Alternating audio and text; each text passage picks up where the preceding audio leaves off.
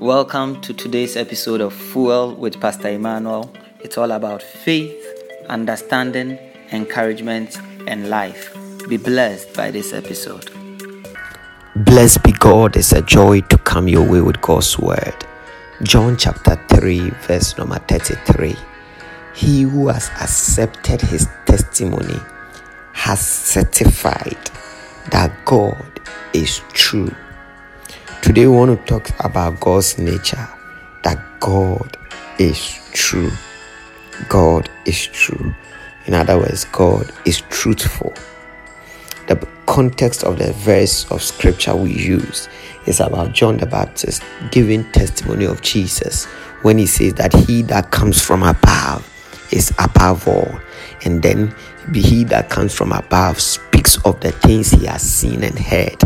And therefore, anyone who accepts the testimony of the Son of God, he that comes from above, has then certified, has then warranted, has then approved and affirmed that God is true.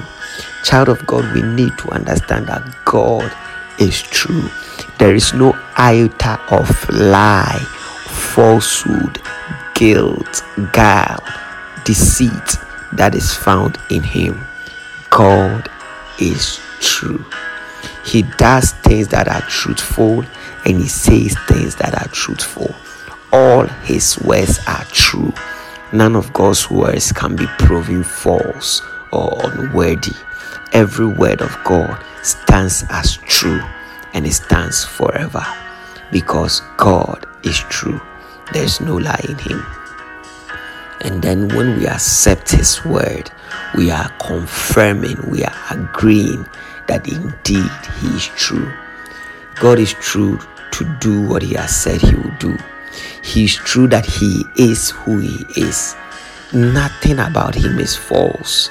Nothing about him is a lie. Nothing about him is intended to deceive. God is true. And this is the testimony of who he is and how we have come to know him. Anyone that has truly walked with the Lord will readily testify that indeed God is true. He is really who he is and he does what he says he will do. It is only those who have not fully come to conviction who struggle with the truthfulness of God. But when you accept the testimony of the Son of God, because he comes from above and he testifies of what he has seen and he has heard, you will also come to the firm realization and the conclusion that God is true. He is who he says he is, and he does what he says he will do. The Lord bless you. Shalom, peace, and life to you.